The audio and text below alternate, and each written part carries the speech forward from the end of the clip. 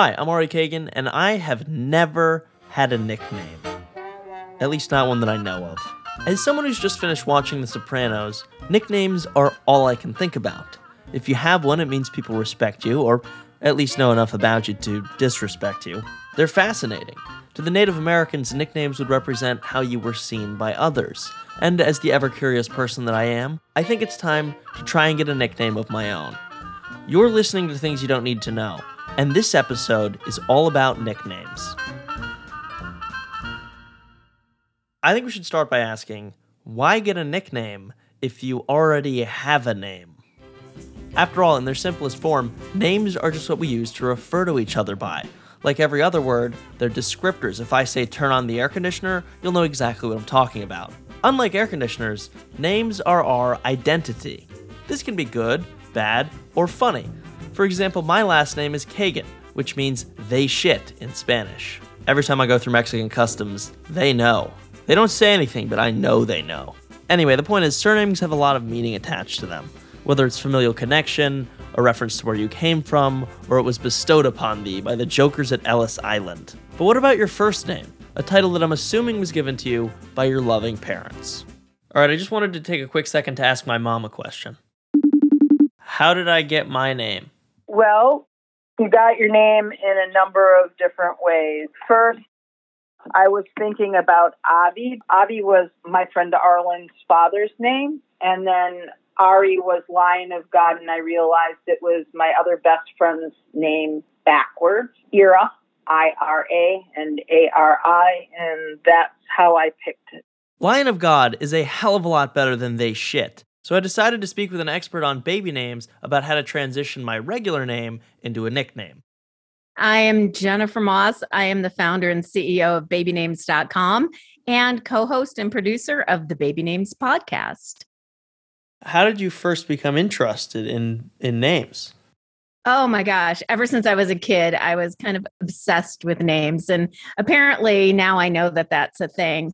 But I've always been obsessed. I've looked in the phone books and would read out funny names to my mom and things like that. Jennifer's love for names would, of course, carry into naming her own child.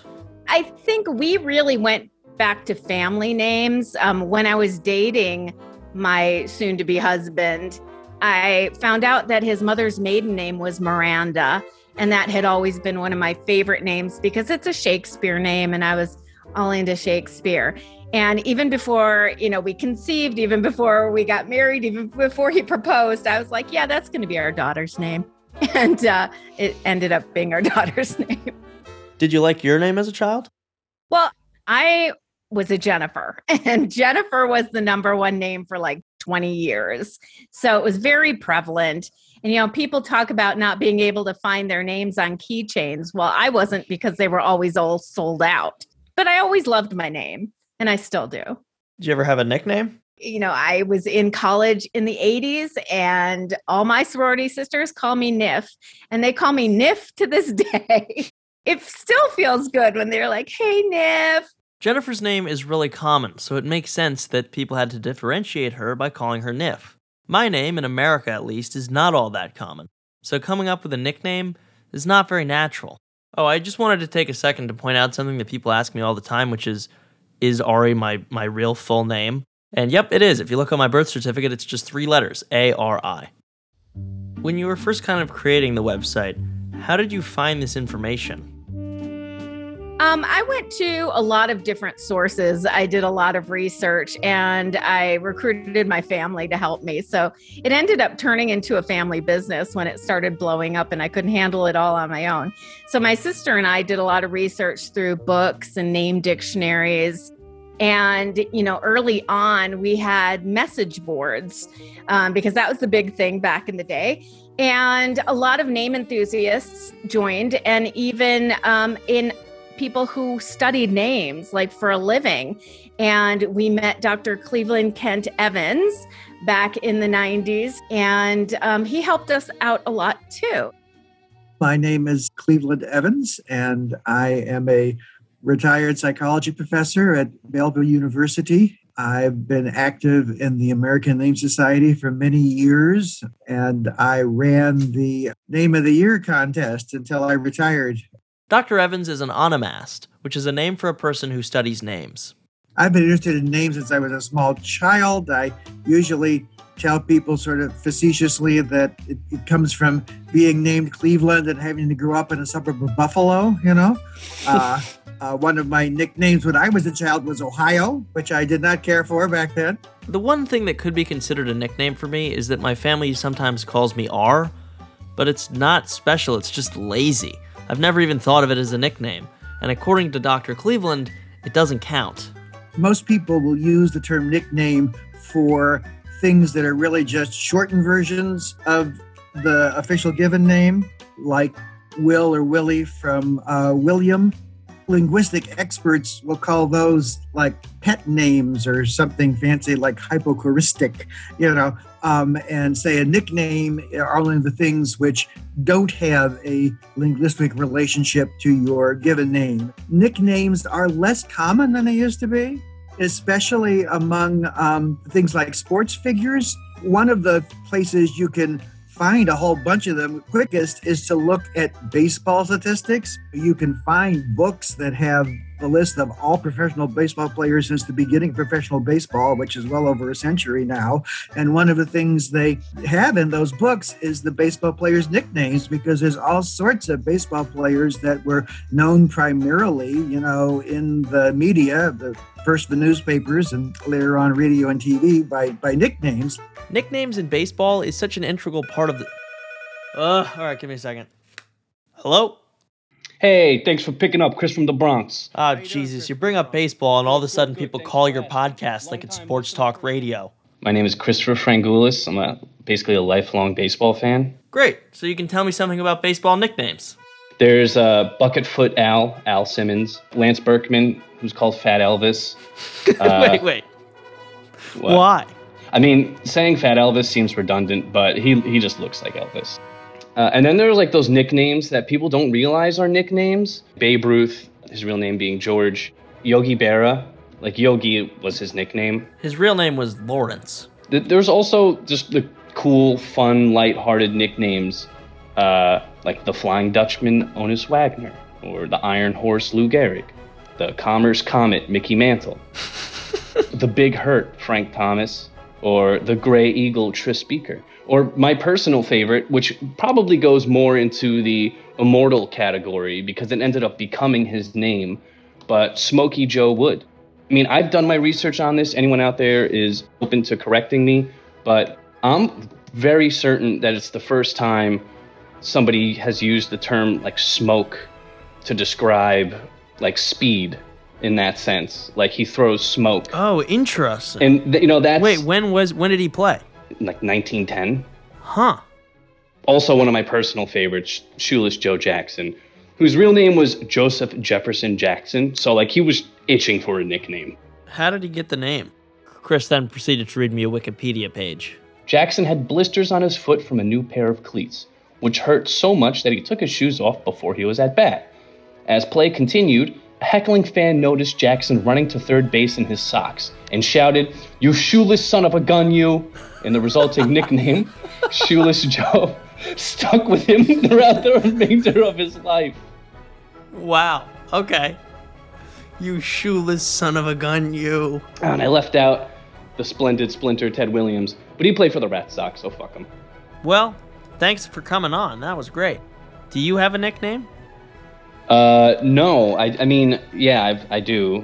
I have Francis and Franny and all these other ones that I had from like high school. And why? What about you? Do you have a nickname? I don't. Oh, well, at least none that you know of. After the break, I get a nickname.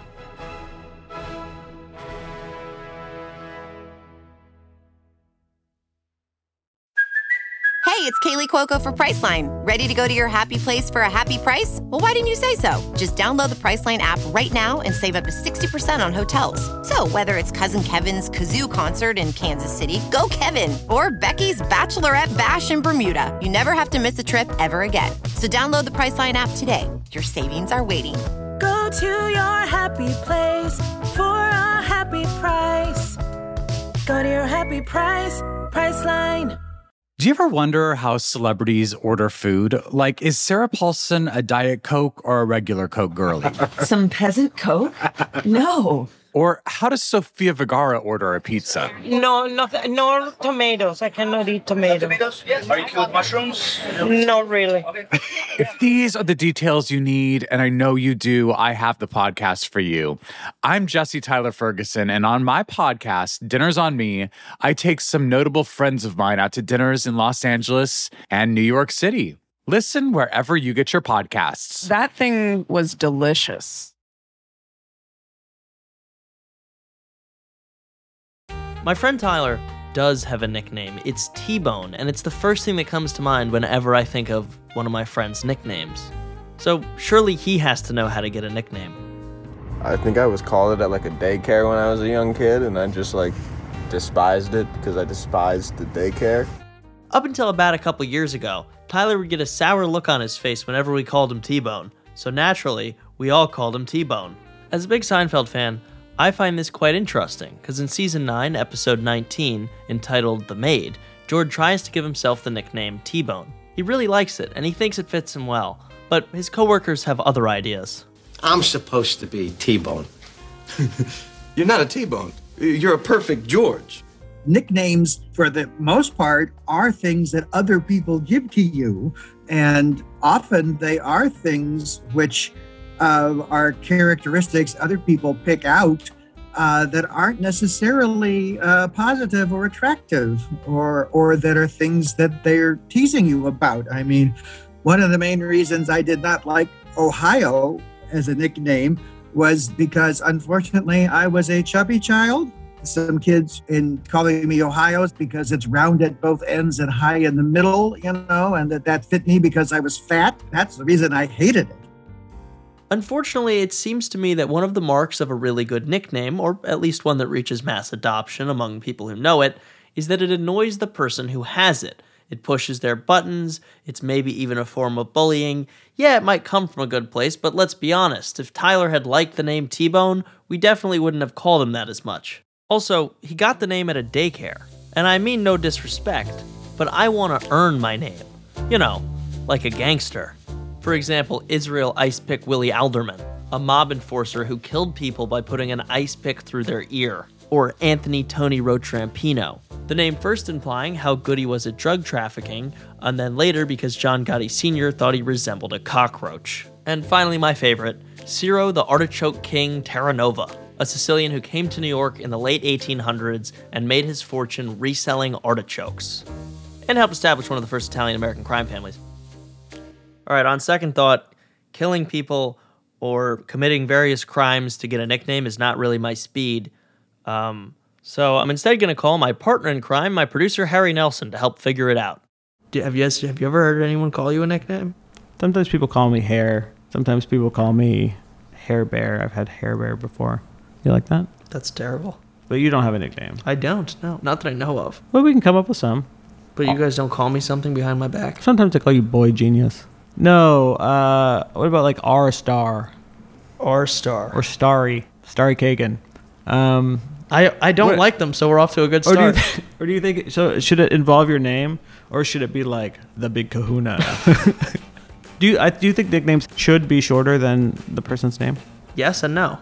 Because if somebody has a long name, yeah. But if my name's 3 letters, and you're shortening it to R, it just makes me think you're lazy. I once knew a guy whose name was, I'm trying to remember names, but he had like one nickname that became another nickname that became another nickname, and then by the end of it, his nickname was like Girl Shoe or something. What? I think that a trademark of a good nickname is something that is longer than your real name, because it means people are willing to say a ridiculously long name to get the same point across. But it should be fun to say, too. Yeah. Like, it needs to be something that's like PP Head or something. Like, that's cool. That could be your nickname. They could. PP Head. Because it's not like a swear, but it's still a little naughty. After that fruitless conversation with Hair Bear, I went back to the experts. I did a presentation to the American Name Society a couple of years ago on how the internet changed baby naming, because it really did. Before the internet, people would look in books, baby names books. That was the main place that you went to for the top of the charts and to see what was trending and to just browse. And those books would be maybe 2 to 5 years old. And because a book took back then about 1.5 years to publish, and even more from the research part of it. So the lists weren't really current. And what we found out is that parents like to stay away from the top 10 names. So by the time it hits 1, 2, or 3, parents are like, oh, okay, that's overdone. I want to stay away from it. So for example, Jennifer was the number 1 name for 20 years. If something hits the number 1 spot now, it might stay for maybe 3 to 5 years or less, because parents want to avoid that. And they don't want them to be like one of X Aidens in the classroom, you know.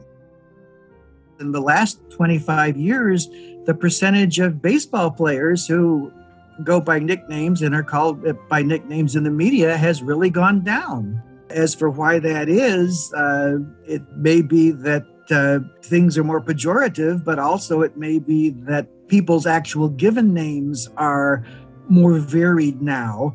100 years ago, you had a really high percentage of guys who were all, John and Bill and Jim. And so you had to use nicknames in a sense to keep them apart from each other. But today, the top names, don't make it over 1% of babies born, and where it used to be 5 or 6% sometimes. And so maybe we don't need nicknames as much anymore because the given names are more varied. So maybe I'm just out of luck.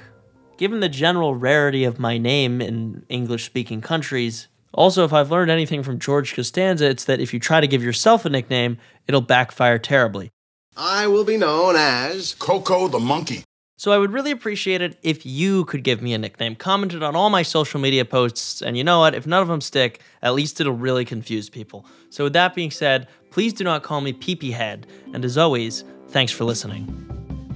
Things You Don't Need to Know is a Hyperobject Industries production. The show is hosted and written by me, Ari Kagan, and produced by Harry Nelson, Claire Slaughter, Jordan Allen, and also me. Additional help from Daniel Truo-Matis. Our executive producer is Adam McKay. If you like Things You Don't Need to Know, head over to Apple Podcasts, Spotify, Stitcher, or wherever you get your podcasts, and hit subscribe. Also, I'd really appreciate it if you could leave a review. And you know what? While you're leaving a review, don't even write a review. Just leave whatever you think my new nickname should be. I can absolutely guarantee that I'll see it because we don't have that many reviews. Also, if you need another reason to leave a review, next week we're doing an episode about secret societies, and the only way to get into the secret society will be to leave a review of this podcast. That's not entirely true, but you'll have to listen to the episode to find out, and it's not out for another week, which gives you 7 whole days to do it. So go do that, and for the first time, Big Kahuna out.